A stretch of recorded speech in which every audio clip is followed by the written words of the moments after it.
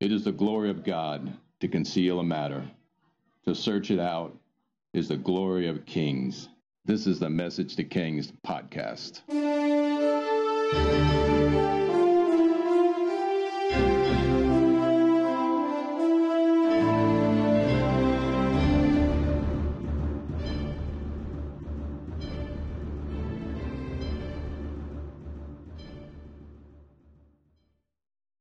Episode 227, Cyrus's Death and the Completion of the Second Temple.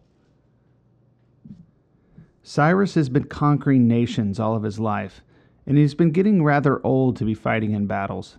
Yet after the capture of Babylon, he seems to take a bit of a break, but only for a little while. And instead of enjoying his empire, he goes on campaigns, taking himself to the stretches of his empire. He wants to go beyond his borders. He wants more territory. And maybe we tear a lesson from the Josiah textbook with the death of Cyrus. He fought in one too many a battle too far, a bridge too far. He stretched himself like he always did, but beyond the limits of protection and anointing. He was beyond his reach, and he met his end in a horrible fashion. And it's hard to swallow stories like these, especially to God's shepherds. But his anointed purpose of taking Babylon and releasing the Jews is over. Now, well, maybe it's time to retire. Approaching his 70s, maybe the battlefield wasn't the place to be. Raging war across the planet probably wasn't God's plan for him at the age of 68. Considering his age, I've got to think he was supposed to be writing his memoirs instead of conquering another nation. The boldness of youth is not on his side. Also, the favor of God leaves him quite obviously in this next scene. So Cyrus has basically run out of countries to conquer in most ways to look at it. Everywhere he turns, there's a desert or a water like the Caspian Sea or an allied nation. He's conquered basically all of them. Well, not all of them. To the west of the Caspian Sea was a nation called the Massangeti. It's a people group. And historians kind of like to group them with the Scythians, though it's kind of a group label. They're horsemen and archers. They're great warriors. And they were behind their time in technology, but they were hard country folk, pardon the expression. Their queen was Tamaris, a widowed woman, whose son was the prince and future king. His name was Spargabetes. Well, Cyrus is old, and he knows it, but not like he should. He chooses to invade her country, and he starts to build a bridge over the river that separates their lands. And she sends him a message. She says, "Leave or die, but if you choose to fight, well, cross the river, and I won't contest you. And I'll fight you on the third day. Otherwise, withdraw, and I will chase you, and I'll fight you on the third day." Cyrus chooses the advantage of her offer. He withdraws a majority of his army 3 days' march away. He takes maybe a third of his army and hides them away and leaves just a small amount of them in his camp. See, this is kind of a strange thing where she kind of, offers him battle in different versions, and he chooses to accept it, hoping to kind of have a ruse and to attack her as she separates her army. And it's interesting as this is Herodotus' account, and Herodotus says that Cyrus holds a council of war, and there's a man there, and his name is Croesus, and Croesus gives him advice. Now, this is the weird part because many historians say Croesus is dead. Herodotus says he's still alive. That's the whole mixed bag of Croesus. Of is he alive or dead at this time? But Croesus gives this advice. Remember, Croesus represents the vanity of man, and he gives this advice to Cyrus to send most of his army away in a kind of a ruse and leave only maybe a third of his army, and then this small group back at his camp. So there's a strange division of armies that Cyrus does here under the advice, if we go with this, of Croesus, which of course this would be vanity of man. Well, Tamaris takes the bait, and she goes in and she just smashes into this small division of troops that Cyrus has in this camp, and her son, Spaghettes, and a third of her army takes the camp, and Cyrus purposefully leaves enormous quantities of wine for them. And huge amounts of food. Spaghettes, Timurus' son, gets extremely drunk, and Cyrus comes in and kills off or captures a third of Tamurus' army, including her son. Well, Cyrus is master of the field, but Tamurus sees what happens with 2/3 of her army remaining. She refused to fight and ask for her son's life to be given back to her. Cyrus has lots of second thoughts here. Here he is, this small nation that he's invaded. He only has a fraction of his army, but now he's basically has the upper hand. He's taken a third of her army with a much smaller force of his own, but he also has the son of the queen. It's enough bargaining power for him to pretty much make a favorable truce in his case. But according to Herodotus, Cyrus is having second thoughts, and he appears to be walking down the mercy road. He's 68 years old. He doesn't want to come off ruthless. He just wants to kind of negotiate and kind of end this challenge that he started with this queen, Tamurus. And he relents, and he's hoping to come to an arrangement for concessions and submission to him. Spaghettes, shamed for his behavior when he comes out of his drunken stupor, and when he's released, instead of running to Tamurus, he goes and finds the nearest weapon and kills himself. When Tamurus finds out, she flies into a rage and attacks Cyrus, who only had a portion of his army because he sent it away in this strategy. She deployed archers in flanking positions and murderously charged Cyrus. Both sides fought bravely, and the battle was inconclusive until nightfall. Upon nightfall, all of the Persians were killed or fled for their lives. In the carnage, the body of Cyrus was found. Tamurus, still in her rage over the death of her son, committed horrific crimes against the body of Cyrus, chopping off his head, cursing him. And I quote Jacob Abbott from the History of Cyrus the Great to conclude his life and a bit of commentary on world conquerors. This is what he said. This was the end of Cyrus. Cambyses, his son, whom he had appointed regent during his absence, succeeded quietly to the government of his vast dominions.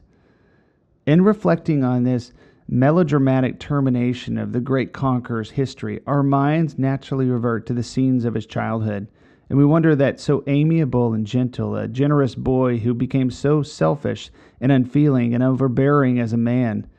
But such are the natural and inevitable effects of ambition and an inordinate love of power. The history of a conqueror is always tragical and a melancholy tale.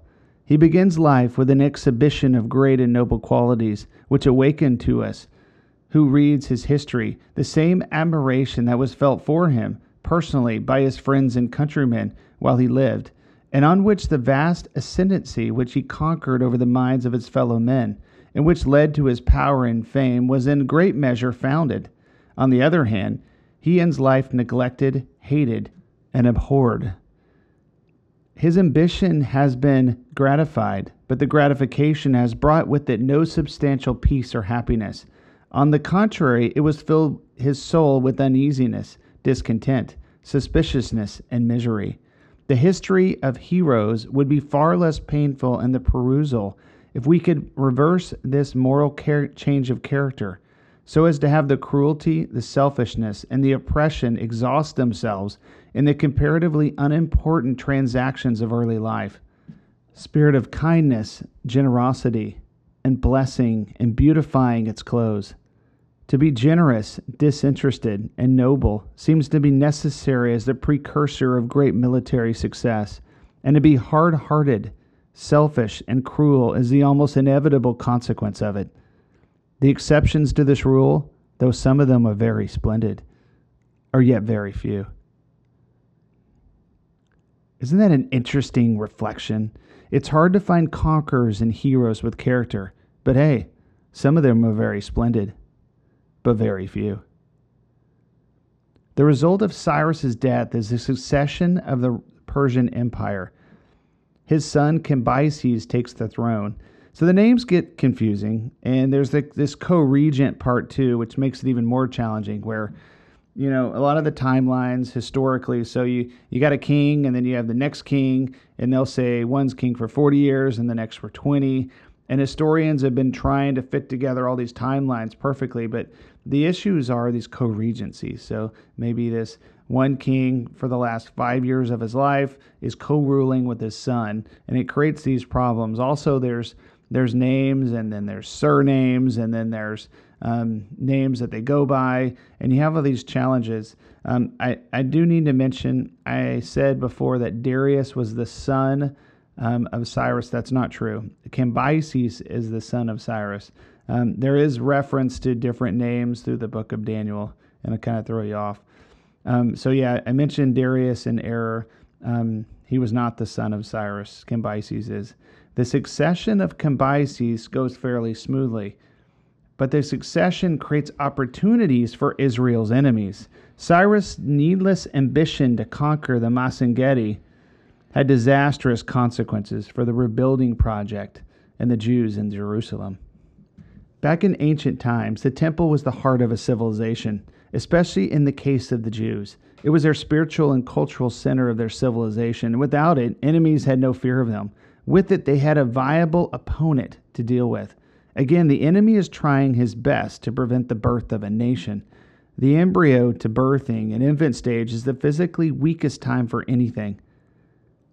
First, the enemies of the Jews tried to slip in subtly. Ezra 4. When the enemies of Judah and Benjamin heard that the exiles were building a temple for the Lord, the God of Israel, they came to Zerubbabel, to the heads of the families, and said, "Let us help you build, because, like you, we seek your God and have been sacrificing to him since the time of Esarhaddon, king of Assyria, who brought us here."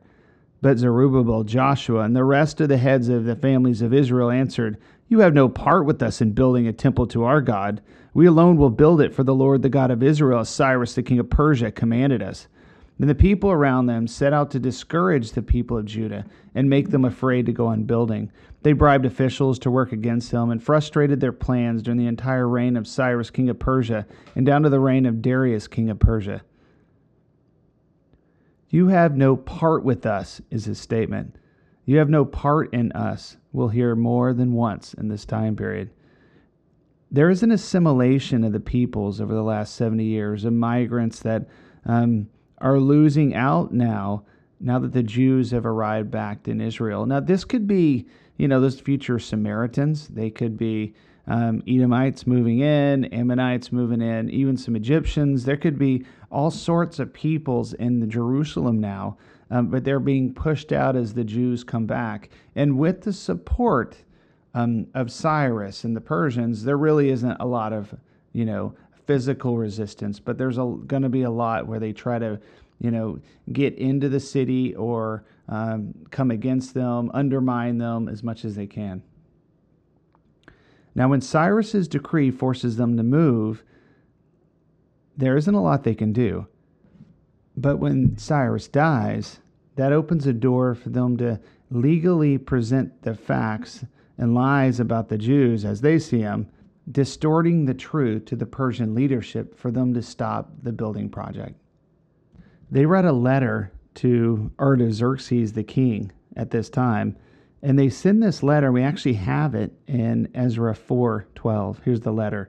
"The king should know that the people who came up to us, from whom you have gone to Jerusalem, are rebuilding that rebellious and wicked city. They're restoring the walls and repairing the foundations. Furthermore, the king should know that if the city is built and its walls are restored, no more taxes, tribute, or duty will be paid, and eventually the royal revenues will suffer.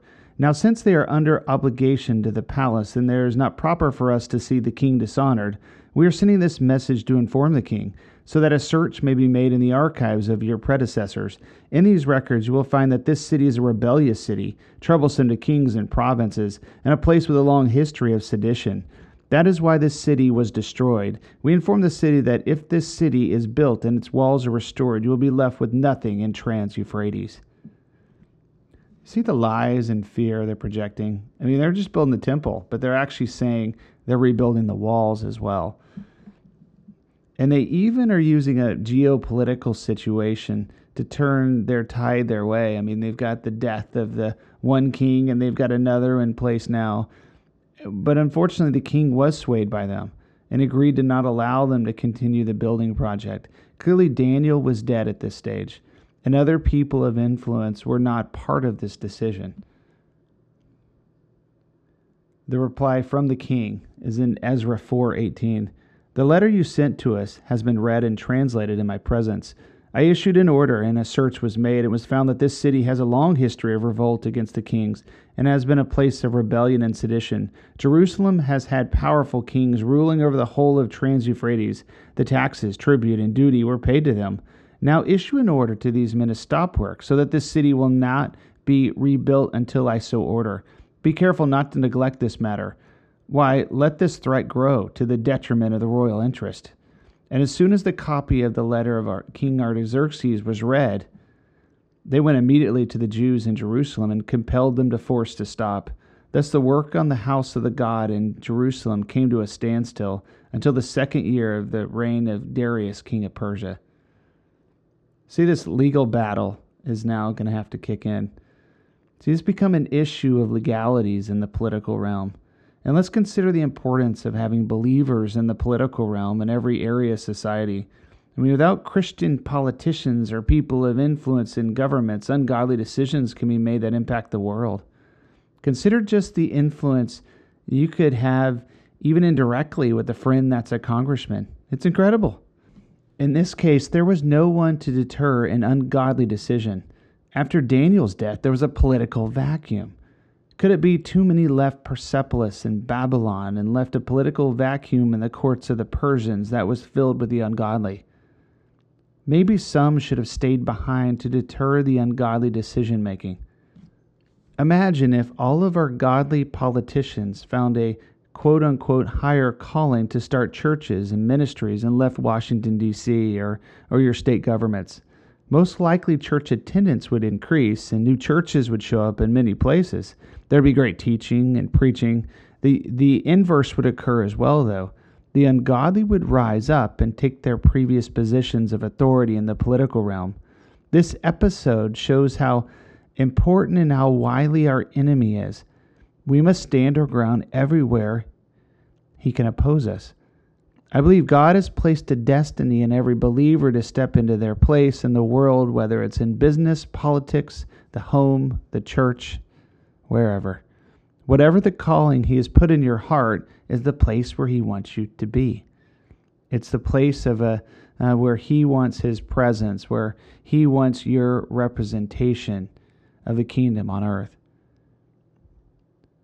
Unfortunately, the temple work will now stall for a significant period of time until Israel rises again in protest. The legal contest, though, continues, but time has been lost getting until an audience with the king can be made, and the calling for archives to be researched and pulled and confirmed. Take wisdom from this. If you're on a timeline, don't get legal involved. Legal matters are never fast. Now, after some time, we're talking, over a dozen years. It appears the troublemakers in Israel are not there anymore. There's also turnover in Persepolis, and Darius is now king. And it's almost like the Jews catch wind of what's going on, and it's like the power bases are gone. The challenges are not before them. The people who disputed them and the king that was there before weren't present. They weren't paying attention, and they just decided to rebuild the temple, even though they were told not to before. Ezra 5. Now Haggai the prophet and Zechariah the prophet, the descendant of Iddo, prophesied the Jews in Judah and Jerusalem in the name of the God of Israel who is over them. Then Zerubbabel, son of Shealtiel, and Joshua, son of Zadok, set to work to rebuild the house of God in Jerusalem, and the prophets of God were with them, supporting them. And at that time, Tattenai, governor of Trans-Euphrates, and Shelbathar, Badazine, and their associates went to them, and they said, "Who authorized you to rebuild this temple and to finish it?" They also asked, "What are the names of those who are constructing this building?" But the eye of their God was watching over the elders of the Jews, and they were not stopped until a report could go to Darius and his written reply be received. This is the copy of the letter that that was written, basically. To King Darius, cordial greetings. The king should know that we went to the district of Judah, the temple of the great God. The people are rebuilding it with large stones and placing the timbers in the walls. The work is being carried on with diligence, is making rapid progress under their direction. We questioned the elders and asked them, who authorized you to rebuild this temple and finish it? We also asked them their names so they could write down the names of the leaders for your information. This is the answer they gave us. We are the servants of the God of heaven and earth. We are rebuilding the temple, and this was built many years ago, one that the great king of Israel built and finished. But because our ancestors angered the God of heaven, he gave them into the hands of the Nebuchadnezzar, the Chaldean king of Babylon, who destroyed this temple and deported the people to Babylon. However, in the first year of Cyrus, king of Babylon, King Cyrus issued a decree to rebuild this house. He even removed the temple of Babylon. He even removed from the temple of Babylon the gold and silver articles of the house of God, which Nebuchadnezzar had taken from the temple in Jerusalem, and brought them to the temple in Babylon. Then King Cyrus gave them to the man named Shalmaneser, whom he had appointed governor, and he told him, take these articles, go deposit them in the temple in Jerusalem, and rebuild the house of God on its site. So the Shalmaneser came and laid the foundation of the house of God in Jerusalem. And from that day to the present, it's been under construction, but it's not finished yet. Now, if it pleases the king, let a search be made for the royal archives of Babylon to see if King Cyrus did in fact issue a decree to rebuild this house of God in Jerusalem. Then let the king send us his decision in this matter. I mean, it's just wisely done. They saw the moment. They knew it was an ungodly decree that forced them to stop. The environment changed, and they just restarted building again. And then when they came and confronted them, they had their lawyers were ready. And they said, here is our response. And they kept building. It was non-confrontational. It was not physical at all. There was probably no weapons. I mean, the guys are just, they're just sliding stones in. And you don't hear any hammers either because the way this temple's laid, it's all kind of fit together. It's very wisely done. And the response was an acceptance of their work to be continued. The demonic legal opposition was put down. Justice has been served. Tedious and slow, but done. So when Darius pulls all the documents, and he pulls the right ones, obviously, because he pulls from Cyrus, and it's not a skewed legal position. He not only pulls the documents and says, yes, they may finish their temple. Moreover, it's to be fully paid out of the royal treasury. Whatever is needed will be given to you. We will bless your enterprise. Not only, we're not even ceasing it, we're blessing it. And this is how he ends it. Furthermore, I decree that if anyone defies this edict, the beam is to be pulled from his house, and they're to be impaled on it. And for this crime, their house is to be made a pile of rubble. May God, who has caused his name to dwell there, overthrow any king or people who lifts a hand to change this decree or destroy this temple in Jerusalem. I, Darius, have decreed it. Let it be carried out with diligence. Now the business is done. Darius has decreed it. The temple gets completed. As the temple opens, there's great sacrifices and shouts of joy. Then they celebrate the first Passover in the temple. Ezra declares, the Lord has filled them with joy. And there's no more mention of weeping. It is only joy in their hearts as they celebrate the building of their temple. Their civilization has a concrete center. And though it is not mentioned, the glory of the Lord from Ezekiel's wild visions returns and rests upon the temple. To conclude this episode, let's consider the symbolism of this scene. What is a temple? It's a container, a place, like an ark that contains God's glory. Let's call it his resting place, the place where he abides. His presence hovers or overrides. These people dared to build another temple. The foundation, when it was laid, brought tears and shouts of joy. The foundation of the church is the apostles and prophets. The foundation of the church was torn up. It needed to be relayed. This relaying of the foundation represented the foundation of the church, their faith. The work commenced, and these local chieftains opposed it. First, they tried to intermingle to no avail. Then they used the legal system to try to cease the building of the church. They failed, and the structure started to rise. Healthy pride rose up in their hearts as their cultural center, their faith, rose from the ground. The church, the community of believers, rose to new heights. Every day their faith was built up, their identity, their culture was affirmed, until the outside of the structure was completed. The interior was worked day after day. The holy objects were returned. The sacred tables and furniture were rebuilt with the finest craftsmanship. Gold and bronze were formed into place. The seraphim and palm trees were placed upon the walls. Everything was ready, and the high priest stared into the Holy of Holies just before the veil was hung. He frowned. It was nearly empty. There was no ark, for there's no mention of it in history after the invasion. The high priest ponders a thought. What are we to do without the ark? Where will your presence be? Where will your promise rest? Where will you dwell on earth without the ark? God probably smiled at this priest, for he would answer his question with action. But in time, the presence would come and dwell at the temple like before, for it was always promised, but all the more so when his Son visits the very place, and the presence finds a home in every believer who calls upon his name. Where will your presence be? Where will your promise rest? One of the prophets said, "Here I am, Lord, send me." Believers are blessed, for it is more like, "Here I am, Lord, fill me." It's your infilling of the Spirit which gives us power and strength over sin and authority to walk this planet to bring the good news and freedom to others. The temple is built. Israel has a foundation anew, and the exile is over. New struggles lay ahead and great conflict, but the second temple is here. The second temple would exist for another 500 years until 70 AD, where the Romans would destroy it. But the Spirit had already left the temple, coming to every believer at Pentecost. No longer does God dwell in the temple made by human hands, for we are the temples of the Holy Spirit.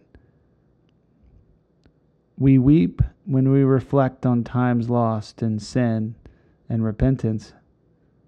Yet we are filled with jubilant joy in one who redeemed us, and in turn, he fills us with joy, and he makes us a city on a hill.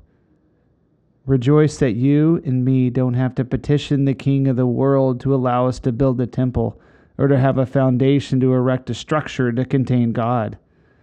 But rejoice that God made you and me vessels of clay to be filled with him and carry his work on earth. Our legal battle was won on the cross at Calvary. By his blood shed on the cross, we have authority over sin, and no longer does endless sacrifices have to be made, for there was one atonement that satisfied the law for all eternity.